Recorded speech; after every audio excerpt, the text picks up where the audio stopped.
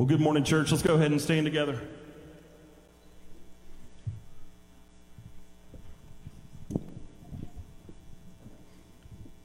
We had a little hold up this morning. Will you turn to your neighbor and just welcome them to church? If you're not afraid. Here we go.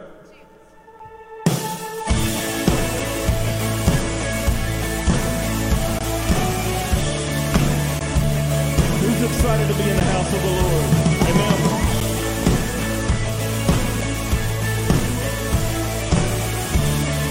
Who breaks the power? Who breaks the power of sin and darkness? Whose love is mighty and so much stronger? The King of glory, the King above all kings. Who shakes the whole and leaves us breathless in awe and wonder? The King of glory, the King above all kings. Sing it out. This is amazing grace. This is unfailing love. That you would take my place. That you would bear my cross. You lay down your life. That I would be set free. Oh, Jesus, I sing for all that you've done for me.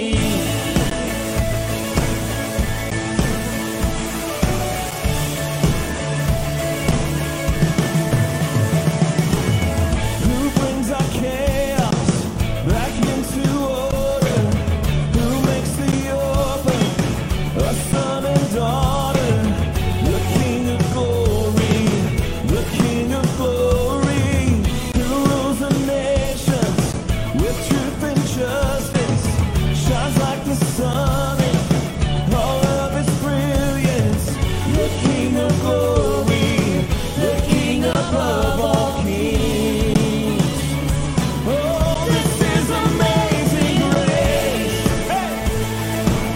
This is unfailing love. That you would take my place. That you would bear my cross. Oh, you lay down your life. That I would be set free. Oh, Jesus, I sing for all that you've done for me. Come on, sing it worthy. Worthy is the Lamb who was slain. Worthy is the King who conquered the grave. Worthy is the Lamb who was slain. Worthy is the King who conquered the grave. Worthy is the Lamb who was slain. Worthy is the King who conquered the grave. Worthy is the Lamb who was slain. Worthy, worthy, worthy. Oh, this is amazing grace. This is unfailing love. That you would take my place. That you would take my place. That you would bear my cross. Oh, you lay down your life. That I would be set free. Oh, Jesus, I sing for all that you've done for me.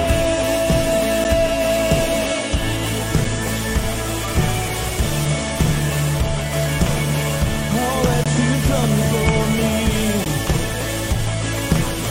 All that you've done for me.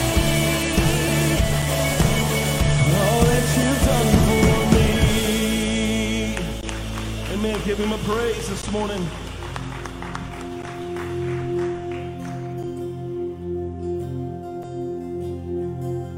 Man, who got to enjoy a night of worship last night together as a church family. Amen.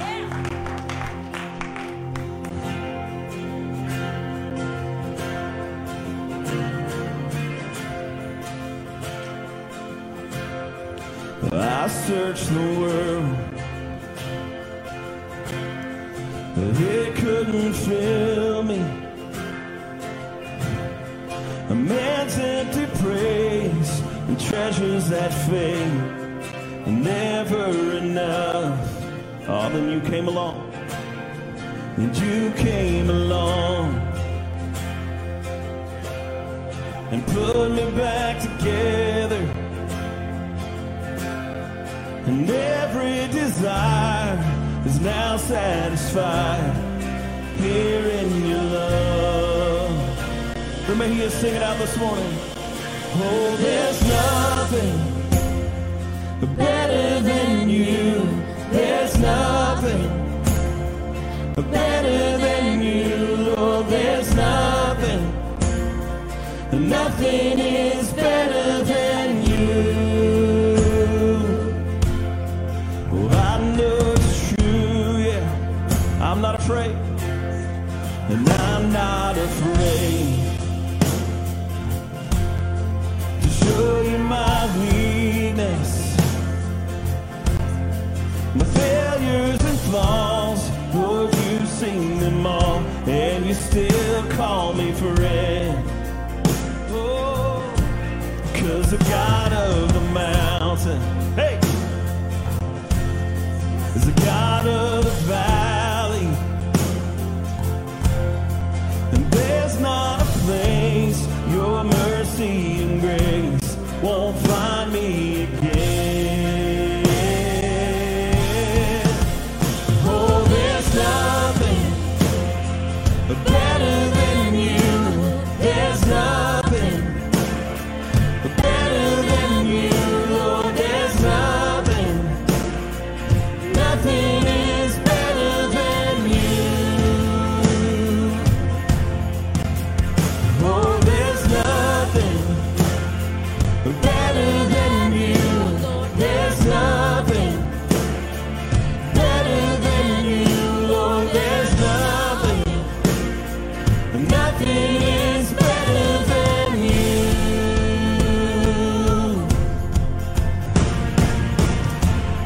Come on, who brought their dancing shoes?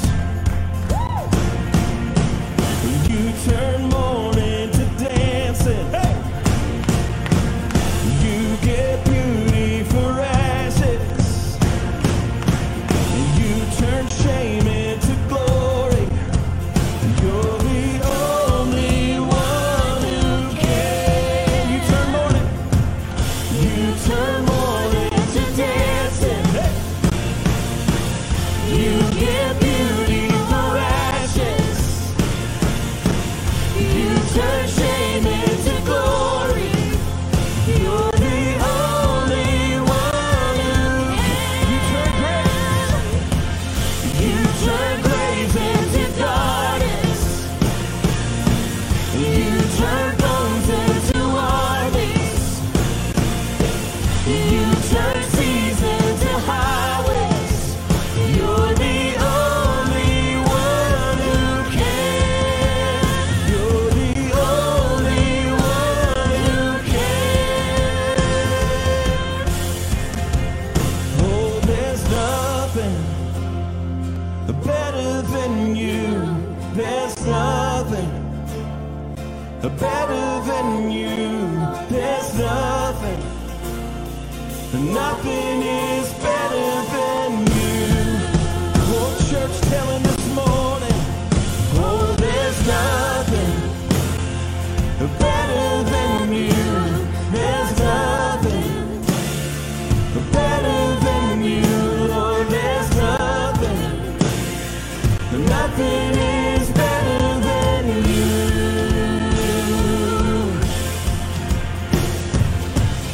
You turn mourning to dancing. You get beauty for ashes. You turn shame into glory. You're the only one who can.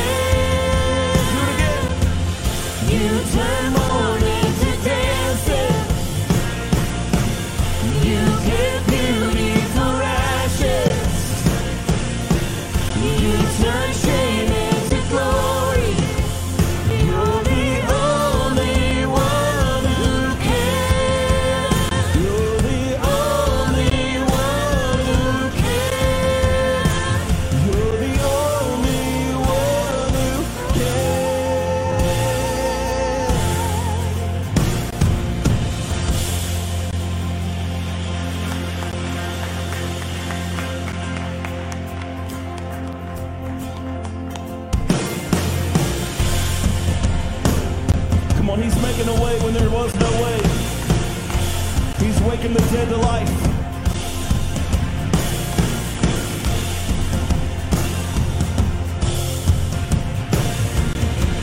You turn graves into gardens. You turn bones into armies. You turn seas into highways. You're the only one who can. Come on, things are springing to life. You turn graves into gardens. You turn bones into armies. You turn seas into highways. You're the only one who can. Come on, graves in the gardens. You turn graves into gardens. You turn these bones into armies. You turn seas into highways. You're the only one who can. Come on, somebody praise him right now in this place. That he's making a way. One who can.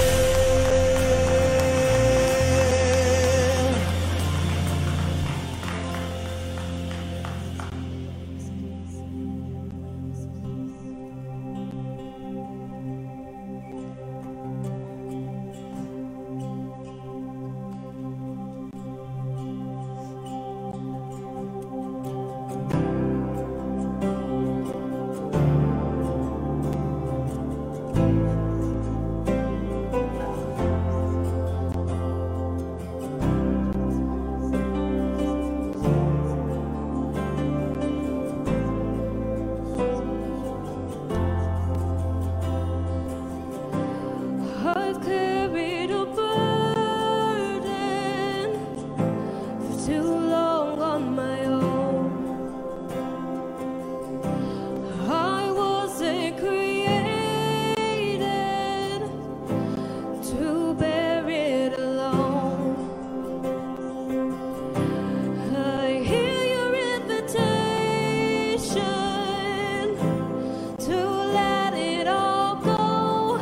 I see it now, I'm laying it down, and I know that I need you. So I run to the Father, I fall into grace. I'm done with the hiding, no reason to wait. My heart needs a surgeon, my soul needs a friend. So I run to the Father again and again and again and again. Oh, oh, oh.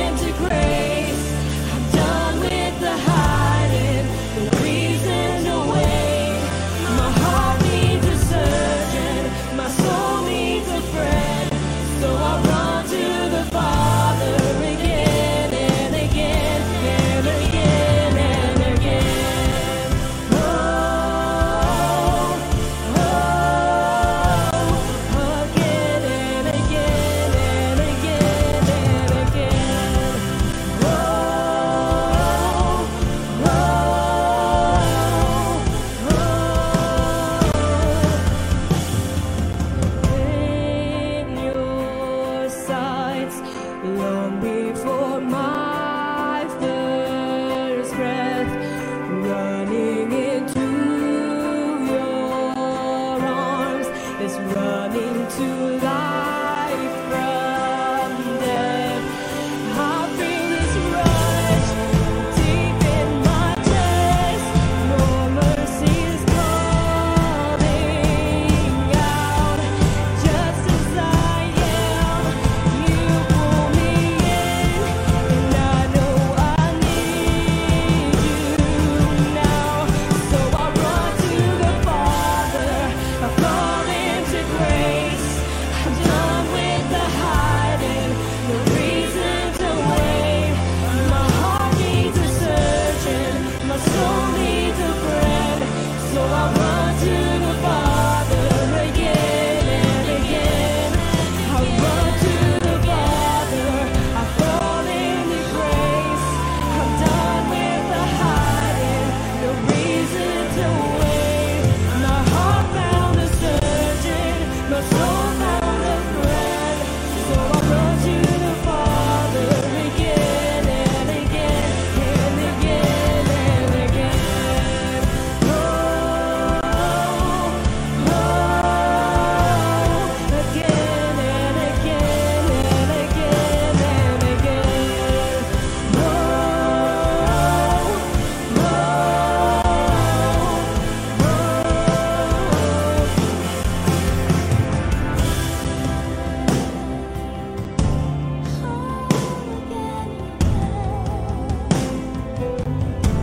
So I run to the Father, I fall into grace. I'm done with the hiding, no reason to wait. My heart needs a surgeon, my soul found a friend. So I'll run to the Father again and again. I run to the Father, I fall into grace. I'm done with the hiding, no reason to wait. My heart found a surgeon, my soul found a friend. So I run to the Father again and again and again and again. Oh, If you're like me and you're human, you came in here this morning. again and Maybe some of you feel like your heart's just been torn apart from you this past year.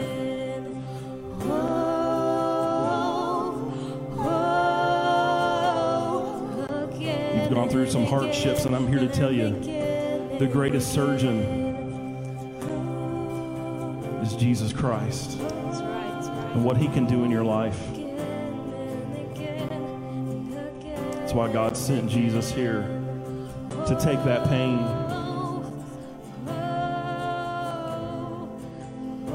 So whatever you're facing this morning, we're going to sing it again here in just a moment.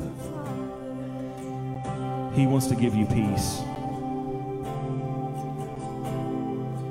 So much peace that you won't understand it. He wants to take your hurt and heal it. He wants you to fall into his grace. Grace is unmerited favor, favor that you didn't deserve, but he gave it willingly to you.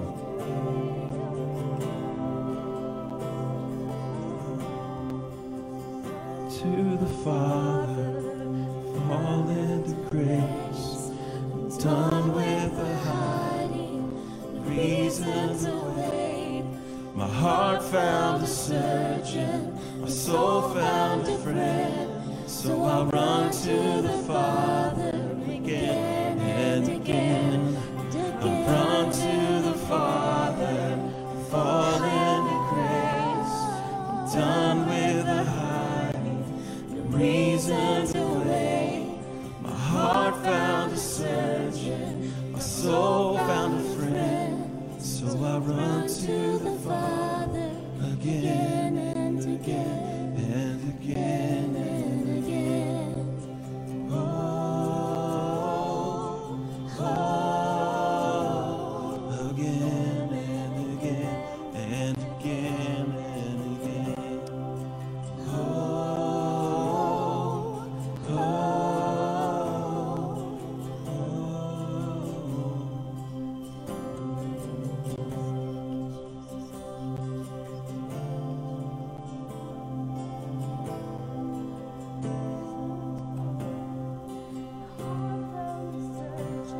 Lord God, we love you so much. Continue to teach us that whatever we face, we run to the Father.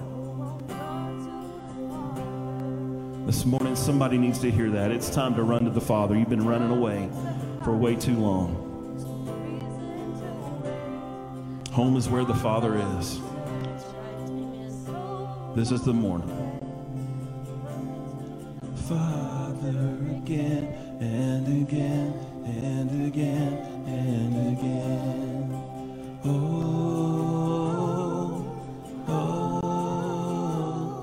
Again. You can just keep coming back to the Father. And again.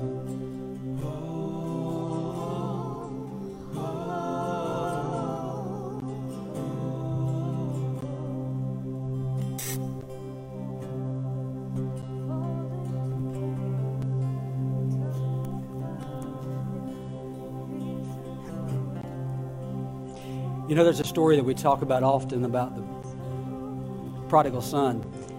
And as you think about that story, I think that I can surmise something about that father. I believe that the type of father that he was, that once the son came back, if he'd have took off and went away again, the father would have been just the same.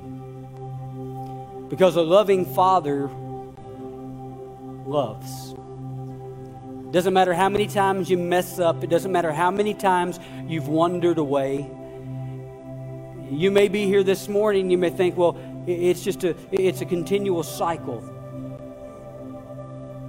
You may be here and you may feel that you're far from God. But you say, I've ran to him before, but now I'm ashamed because I just continually, when I run to him and then everything's good and then I wander off. Can I tell you that it doesn't matter to God?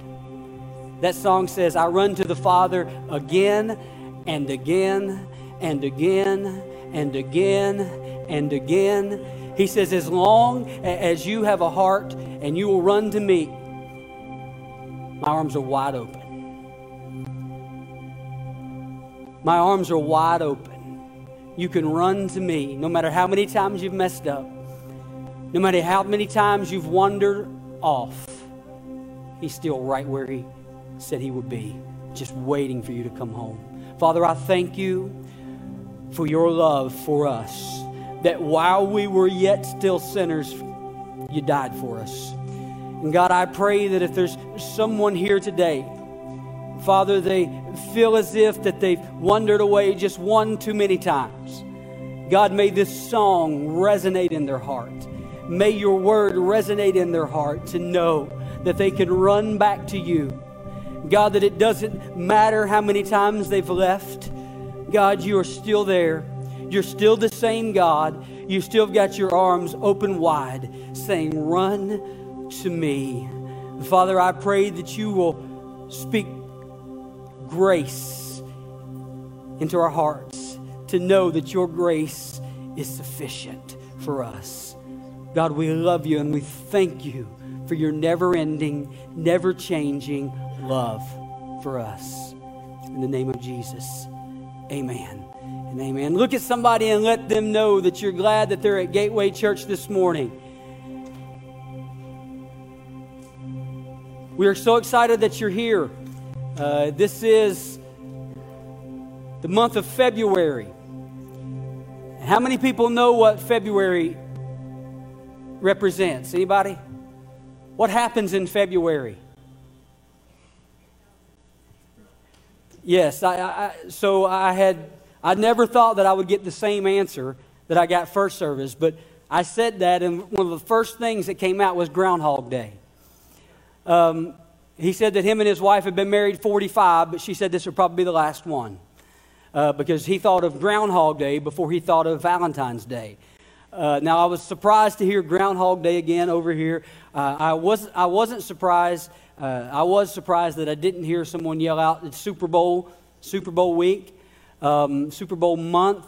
Next week, next Sunday is the Super Bowl. And for those of us who who are just the town of Cincinnati fans. I said the Bearcats went to the Final Four this year in the college football playoffs. The Bengals are going to the Super Bowl. And so you know that I'm a big baseball fan, so you know what that means for Cincinnati, right? Probably nothing. That probably means absolutely nothing, another year of misery. So next Sunday night, we're going to get together like we have done for many years, minus COVID. We're going to get together, and we have a chili and soup cook-off. So if you think that you can cook, you can be put to the challenge next week. If you can't cook, or maybe you don't do chili or soup, you can bring a dessert. We won't vote on desserts because all desserts are good. But we will just get together and have a good time. We'll put the Super Bowl up on the big screen here. We'll have it downstairs and different places throughout the building. But it's going to be a good time. It starts at 6 o'clock. So we're looking forward to you being here and being there for that on that Sunday. Now, there are a few people here that they're not going to be with us because they're going to the Super Bowl. And I told them that my feelings was really hurt because they're leaving their pastor to just have to watch it on TV while they're experiencing it. And but it didn't help me. They still didn't give me a ticket. So, but we're excited about that. Also, we want you to know that downstairs, if maybe you didn't come in time or you came straight upstairs, downstairs we have about 14 or 15 different 8.5 by 11. 8 by 11.5, I don't know.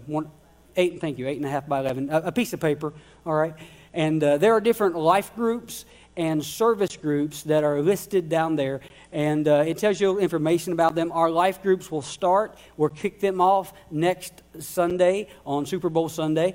And so there's different things down there. There's ways that different groups you can meet with happening all different nights of the week. There's also service groups that you can be a part of, such as our Meals Ministry or our ministry to widows and community outreach and just a bunch of things. So we would love for you to get involved. This week we're starting a series on the topic, Check Yourselves. Now, you're looking at it thinking, that's not how you spell that. Well, you notice there's a space between your and yourselves. And what this is, it's a leadership series. So you think, okay, it's the month of February, you should be doing a series on relationships. Well, anytime that I think about anything that has to do with leadership, I have to look at it through the lens of relationship. You have to. If you want to be a great leader, you have to sharpen your relational skills. If you want to have a great marriage, it's all about relationships. If you want to have a strong walk with God, it's about relationship. If you want to be a great parent, if you want to be a great employee, if you want to be a great employer, it's all about relationship. But it's also about leadership. Leadership is all about having relationship. It's about connecting hearts. And no one did that better than King David. He wasn't perfect, and I'm glad that the Bible shows us all of his mess-ups. I'm glad that the Bible shows us that even King David wasn't perfect. But David had a heart for the Lord. He had a heart for people. And I believe that it was his heart that made him have the ability to connect with people. There's a lot written about David in the Bible. There's a lot of things and we learn about David that he was anointed by God. He wasn't perfect, and we'll look at some of those shortcomings next week. But when we look at the life of David, there's things from his life that we need to learn. We need to learn from his good and from his bad. And so in this series, for the next 3 weeks, we're going to look at things that have to deal with our heart, that deal with ourself. Today I want to look at self-sacrifice. What is self-sacrifice? It's to live a life putting others before you.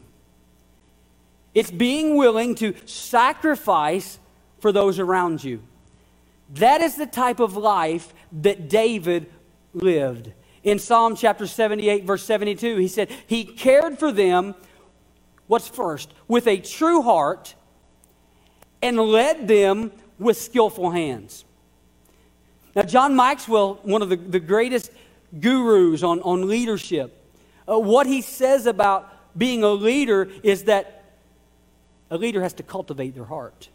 That's the number one most important thing. I mean, we think it's about skill. We think it's about our personality. We think it's about, our vision.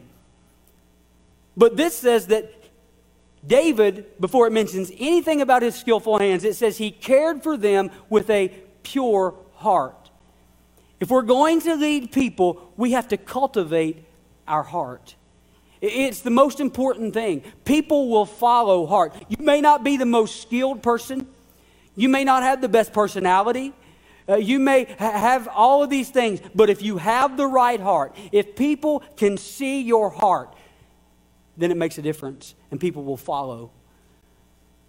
We have to have a self-sacrificing heart.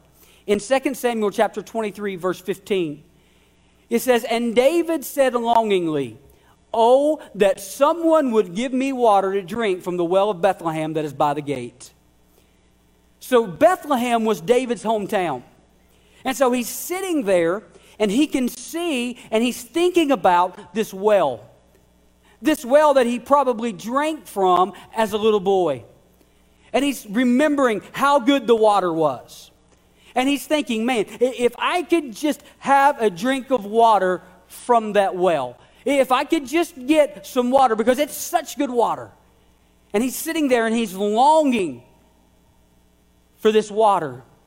And so the next verse, in verse 16, says, "Then the three mighty men broke through the camp of the Philistines, and they drew water out of the well by Bethlehem that was by the gate, and carried and brought it to David. But he would not drink of it. He poured it out to the Lord." So what we have here is we have three of David's friends. And they know that he's longing for this water. So they break through. They risk their life. They get this water. They bring it to David and say, "Here, king." When David gets that water, he realizes what those men have done for him. And it's so precious to him that he can't even drink the water. So he pours it out. He gave it to God. He saw that these men sacrificed their life to bring him what his heart was longing for, a cold glass of water from that well. We think about that story. And if we could have hearts connected to us like they were connected to David, what difference would it make? But here's the deal. Before they would ever do this for David, before these men would ever do anything for David, David would do things for these men. The Bible says that we love him. Why? Because he first loved us. Jesus modeled love for us to imitate. Jesus sacrificed first. And so now it's for us to sacrifice. We think that these men, it says they were mighty men. But can I tell you, they weren't always. They weren't mighty to start with. But David poured his life into them. And when he did that, he would in turn see that they would pour their life out for him. Here's some thoughts about sacrifice. The first thing that we need to sacrifice is we need to sacrifice your preference. We need to meet people where they are. Jesus met us where we were. He came down to where we were and then lifted us up. These men, let me show you where they were coming from. So David was running from Saul. Saul was king at the time, but David was going to replace Saul because Saul wasn't self-sacrificing, he was self-serving. David was self-sacrificing, and that's why that God said that he has a heart like mine. He'll sacrifice. He'll lay down his life. Saul, on the other hand, was all about himself. We can't be self-serving Christians. We're called to be selfless. So we have David. He's on the run. He's going to be king. God has passed up Saul. He's anointed David as king, and Saul is threatened by David. In 1 Samuel chapter 22, verse 1 and 2, it says, David departed from there and escaped to the cave of Adullam. And when his brothers and all his father's house heard it, they went down there to him. And everyone who was in distress, everyone who was in debt, and everyone who was bitter in soul gathered to him. And he became captain over them. So here we have David. He's running from Saul, running for his life. He's trying to escape. Now, how many people know that if you're trying to escape something, you're much better off alone? You're much better off doing it by yourself if you're trying to escape. You say, well, what are you talking about? But how many people saw the movie Fugitive? Anybody? Thank you. I got some old souls in here. Harrison Ford was trying to escape. He was on the run. And he had to do it by himself. He didn't want to be around a bunch of people. So here we have David. He's trying to escape. His family finds out, and they all run to his house. So he's trying to escape, and they're wanting to have a family reunion. They're bringing attention. And then it says, not just his family, but 400 men. 400 men. It doesn't say mighty men. It says 400 men who were distressed, who were in debt, who were bitter, who were discontented. Distress, that means pain.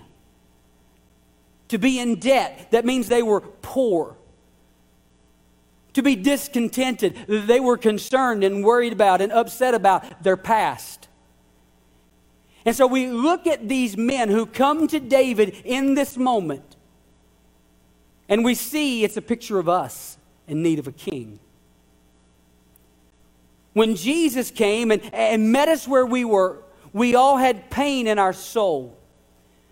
We were all poor. We're all poor in some area in life.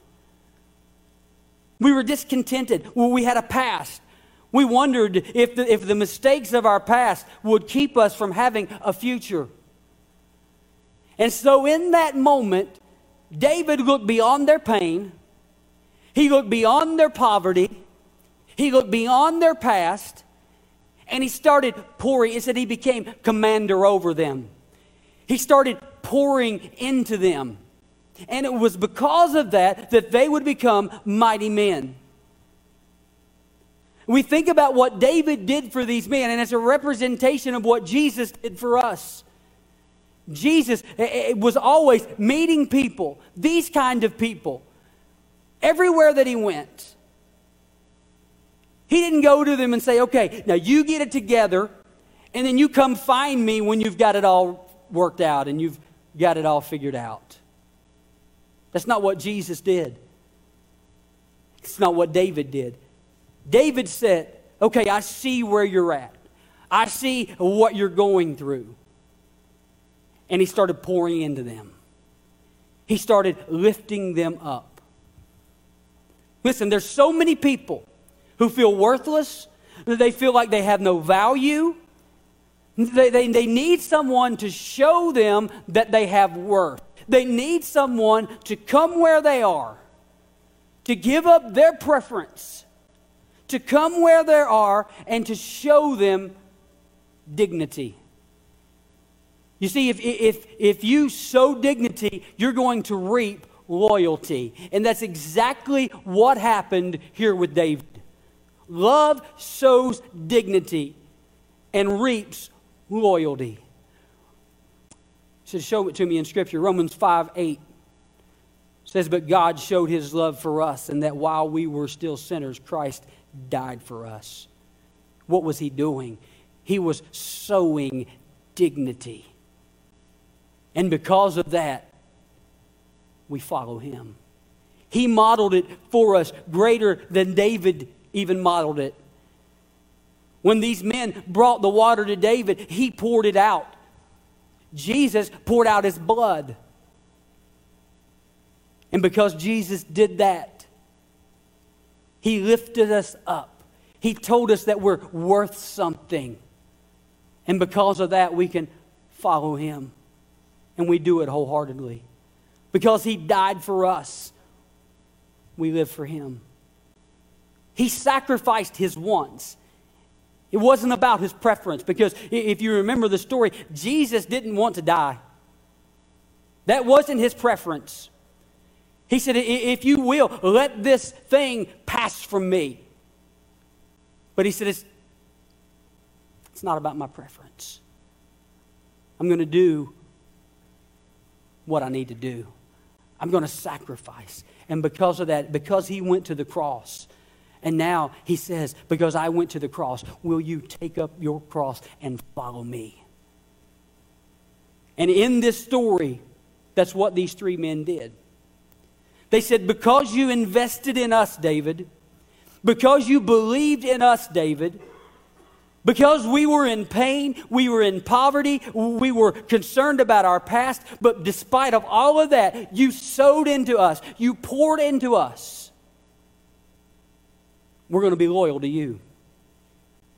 We're going to be loyal to you, even if it means risking our lives to just get you a cup of water. David will do it. What would it be like if we had people connected to our hearts like that? What would it mean in our life? What would it mean in our homes? What would it mean in our church? What would it mean in our community? What would it mean in our workplace? If we were willing to serve one another like David served these men, if we would be self-sacrificing, how would it change our lives in our world? You say, Pastor, what do I need to sacrifice? The first thing you need to sacrifice is you need to be willing to also sacrifice your time. You got to wait on people. It takes time. It takes time. The Bible tells us in 1 Corinthians chapter 13, verse 44, it says, love is patient. How many people say that you have all kinds of patience? Anybody? How many people say you have no patience? Hey, I've got some true people here. I've been around you, I know. I mean, you're the kind of people that fast food is not fast enough. If it takes 30 seconds, it should have only taken 15. You have no patience. Patience is tough. But what patience means is, what that word means is, when it says love is patient, another way to say that is love is long-suffering. Long-suffering. It takes time. We have a few couples who either have just recently had a child or they're getting ready to have a child.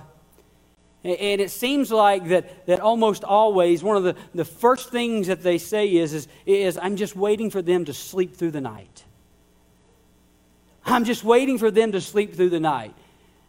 Now, before I had a child, they used to think, oh, that's so nice. They want to make sure their child gets enough sleep. No, it wasn't that at all. They weren't concerned about that kid. They wanted sleep. And so you're thinking, when will it be that they're going to not keep me up at night? Anybody there? Can I tell you? It's about when they're 30. That's when they'll quit keeping you up at night. Kids are meant to keep you up at night. I mean, as they get older, it just looks different. But you know what? Love is patient. Love is patient. And you keep doing it over and over again. Why? Because you're long-suffering. Why? Because you care about them. That's your child. Listen, I was 45 years old. And if I was traveling somewhere, I would have to, when I got there, I would have to call my mom and tell her we made it. I was so thankful when they came up with Find My Friends or Life 360, because when I would pull in, it would just pop up on her screen. Before I realized that it did that, and before I set it up that way, I finally got to the point because I found out that my dad is a stalker when it comes to Find My Friends. Actually, I think my whole family is. And I would call and I would say, I'm home. And she said, I know, your father's already told me. Love is patient. If you're going to be a great leader, if you're going to be a great father, if you're going to be a great mother, if you're going to win someone to Christ, if you're going to disciple someone, you have to be patient. You have to be long-suffering. It takes a while to cultivate what you need to cultivate. And so here you have these men. David's pouring into them. He's trying to get them to where they need to be. One of these men's name was Abishai. And the Bible tells us in 2 Samuel 23, 17 and 18, it says, these things were done by 3 mighty men, and Abishai was chief among them. This guy, we're going to find out that he was rough. He wasn't polished. It's the same guy, one of the same guys that went through the Philistine camp risking their life just so David could have a cup of water. You know what? He didn't care. He was rough. He was angry. He had a quick temper. He was ready to kill anything that frustrated him. Some of you have got people popping up in your mind right now. I know that person.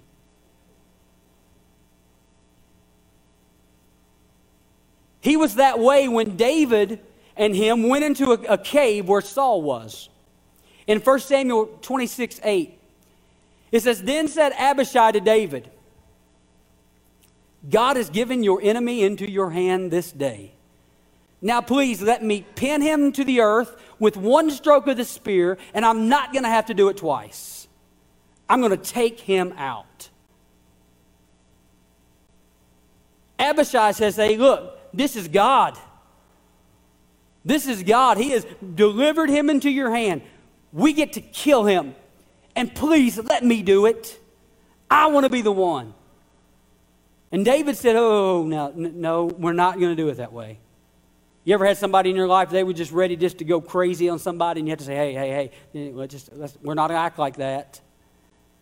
David said, we're not going to do that. We don't murder kings. It's not the way we're going to respond. I need you just to calm down, Abishai. We're not going to treat Saul that way. In that moment, God was using David to pour into Abishai. Abishai wasn't a finished product, but David would keep pouring into him. It takes time. It takes time. But one day, this man would end up saving David's life. There's something we need to understand about love and about sacrificing. Love develops and disciplines, but it never discards. In that moment, David was wanting to discipline Abishai. Abishai, we're not going to do that. He was also wanting to develop him into a mighty man, but he didn't discard him.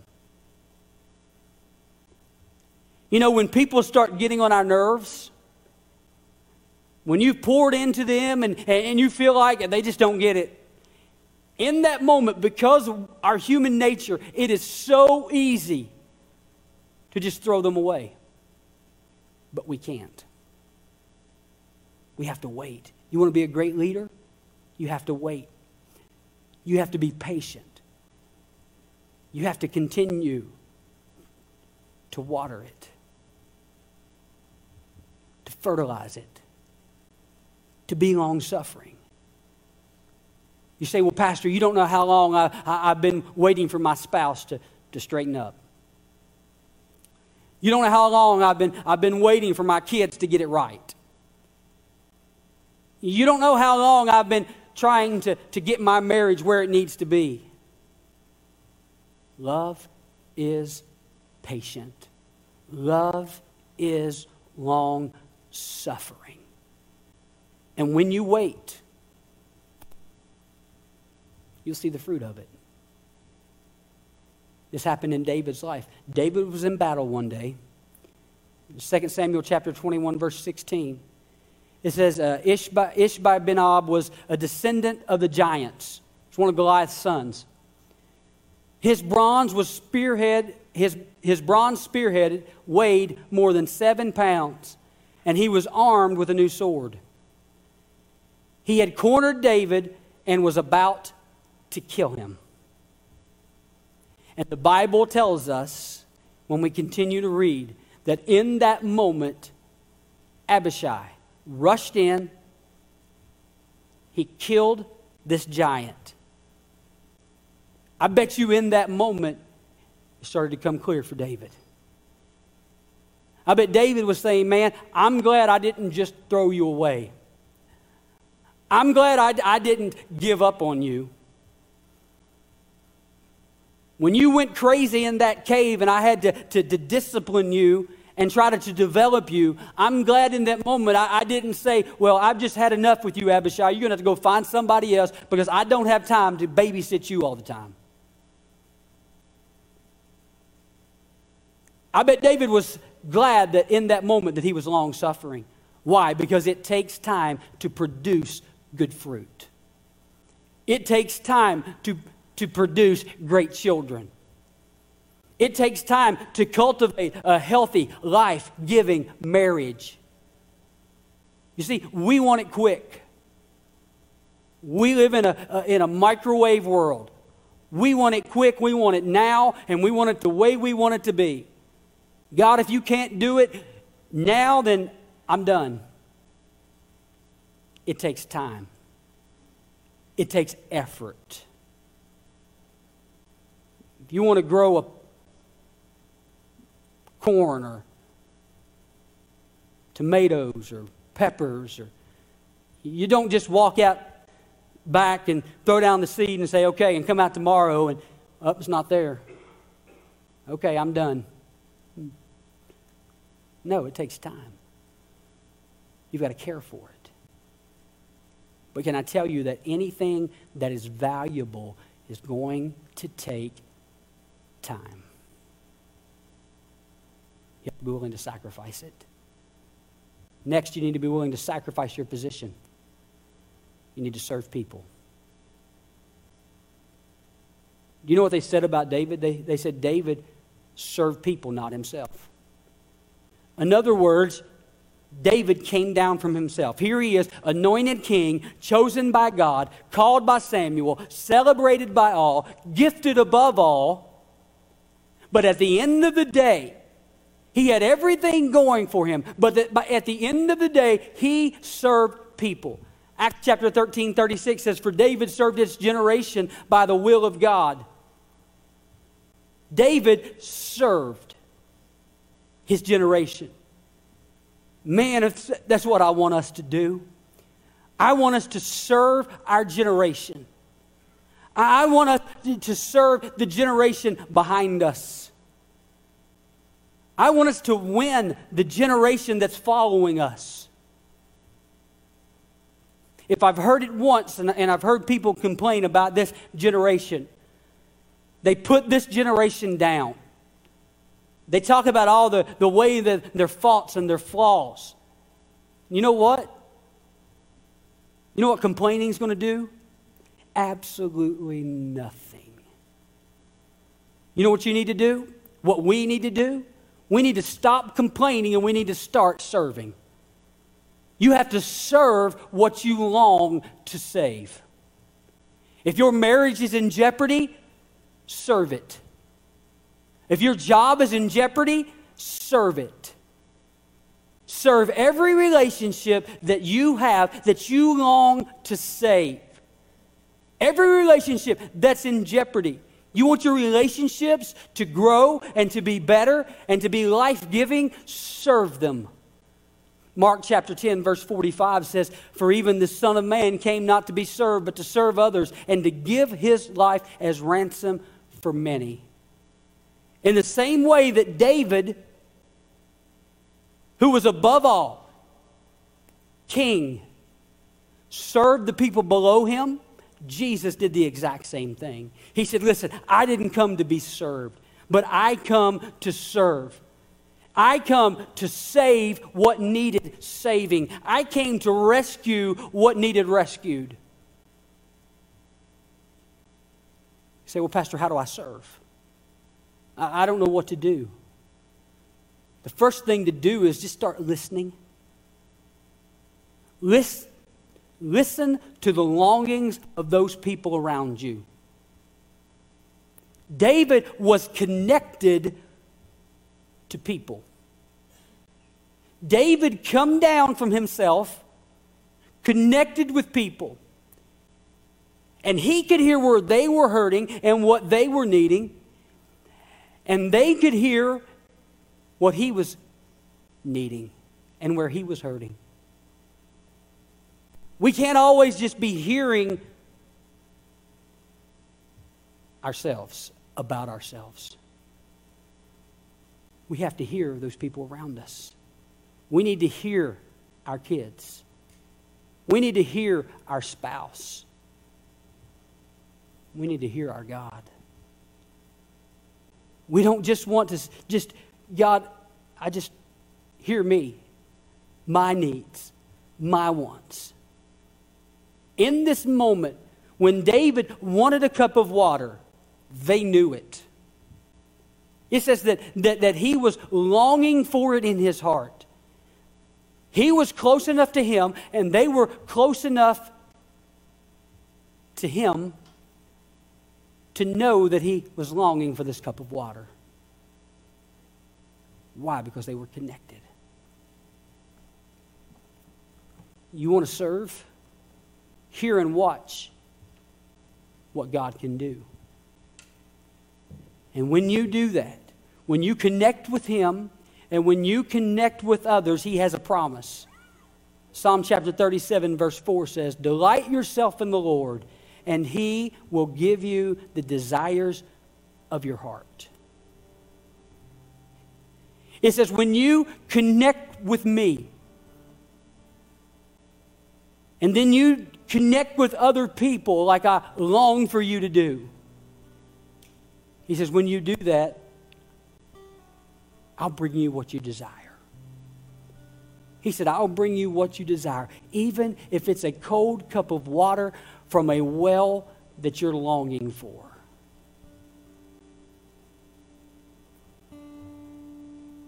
We can't be self-serving. We can't always be looking to satisfy ourselves. But when we live a self-sacrificing life, it allows God to bring us the desires of our heart. You want to be a leader? You say, well, Pastor, I'm not called to be a leader. Wrong. It's wrong.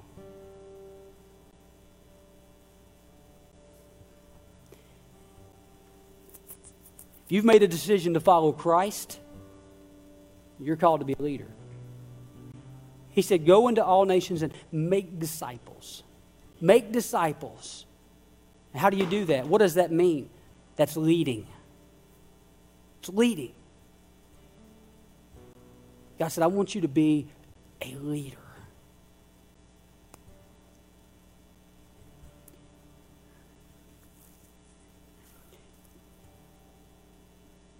He said, I want you to sacrifice. You ever had a boss that maybe you used to work with them, and they would, you were there working side by side, you were getting your hands dirty, and then they get a promotion. And when they get that promotion, they just disappear. And the only place you ever find them is sitting in their office, feet up on the desk. I'm above you now. How long and how much respect do you think that boss gets? Not very much. But if you ever had a boss that would come down out of their office and work with you, or do work that maybe you ended up not even having to do it because they did it, even though it was your job, how much respect do you think that boss gets? Why? Because when you sacrifice for people, they see that. They see your heart. And then they follow you. There may be people in your life that you know need to be in a life-giving church like this. People in your life that you know need to hear the good news and for God to come into their lives and to make a difference. You want to change and you want to lead them to Christ and to a life-giving church. You got to serve them. You have to serve them. You've got to get your hands dirty. You've got to sacrifice. You've got to give them your time. You've got to be long-suffering. Time after time after time. And it's not easy. It may be difficult because patience is not natural. You want to lead people. You want to make a difference. Check yourself. Are you self-sacrificing? Or is it all about you? I'm going to ask you to stand right where you are.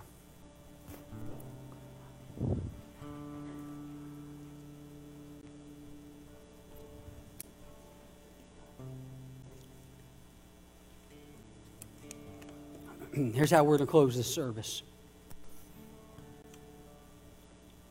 As always, this altar is always open. If you need prayer, you just need to come and pour your heart out to God. We'll never stop you. We'll pray with you. But whether it's at this altar or whether it's standing at your seat, whether it's kneeling, whatever works for you, what I'm asking you to do this morning is to check yourself. Ask yourself, am I self-serving like Saul? Or am I self-sacrificing like David? Because that depends on what kind of leader you're going to be. That depends and determines whether God's going to be able to use you or if he's going to have to pass over you and find someone else. I don't know about you, but I want to be used by God because there's nothing more rewarding than seeing those that are lost find what we found. So wherever you need to do it, I'm going to ask you to check yourself. Ask God, God, what am I? And if you're being honest with yourself and honest with God and you say, you know what, I believe I lean toward being more self-serving than self-sacrificing, then repent. Repent. And then ask God to change your heart. To be willing to serve those around you. So this altar is open. We're going to pray. Whatever it takes, check yourself. Allow God to check you. Dear Heavenly Father, I come before you this morning. God, I'm so thankful for everyone gathered here. God, I know that sometimes in our life it becomes so easy to become so consumed by ourselves. God, it's so easy to become self-serving. God, not to think about those people around us. But God, I want a heart like David. God, I want a heart that longs to make a difference, that longs to lead people. God, if there's those here listening or those seated among us today, that they feel worthless, they feel depreciated, God, I pray that you will use me or use someone around them to serve them, to lift them up. Those who are distressed, those who are in pain, those who are poor in spirit. God, use us to lift them up. God, help us to sow dignity, to show them their worth. God, for people in our lives, may we be willing to serve them at our job, in our community, in our church, in our family. God, help us understand that what we long to save, we have to serve.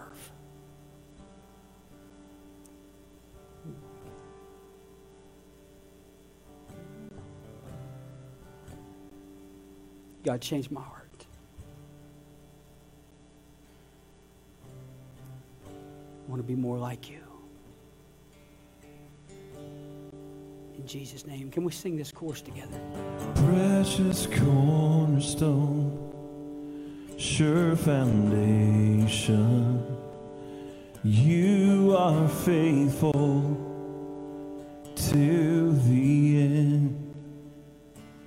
We are waiting on you, Jesus. We believe you're all to us. Let the glory of your name be the passion of the church. Let the righteousness of God be a holy flame that burns. Let the saving love of Christ be the measure of our lives. We believe you're all to us. Let the glory of your name be the passion of the church. Let the righteousness of God be a holy flame that burns. Let the saving love of Christ be the measure of our lives. We believe you're all to us.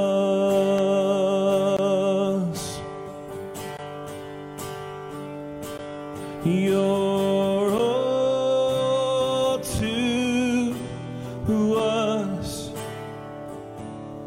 You're all to us. You're all to us. Yes, you are.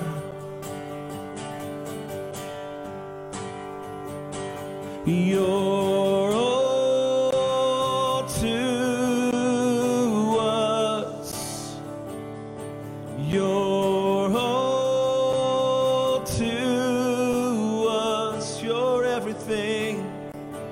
You're all to us. You are. Can we sing, let the glory of your name? Let the glory of your name be the passion of the church. Let the righteousness of God be a holy flame that burns. Let the saving love of Christ be the measure of our lives. We believe you're all to us. Is he your everything? If he's not, he needs to be. I pray that something was said today that will spark something within you that will change your life from February 6, 2022 going forward. That your heart will become a self-sacrificing heart. We love you. Thank you for being here. Don't forget our expo downstairs. We also have we found a set of keys that looks like somebody's house keys with a Cincinnati Reds Hall of Fame keychain. Looks like house keys, so you might want to check and see if you have yours, if that's yours. Dink has them back there at the back. We love you. Don't forget the life group stuff downstairs. There's also life groups where you can serve. You know, it would be a perfect thing to have a self-sacrificing heart and sign up to serve. Have a great week. We'll see you next Sunday.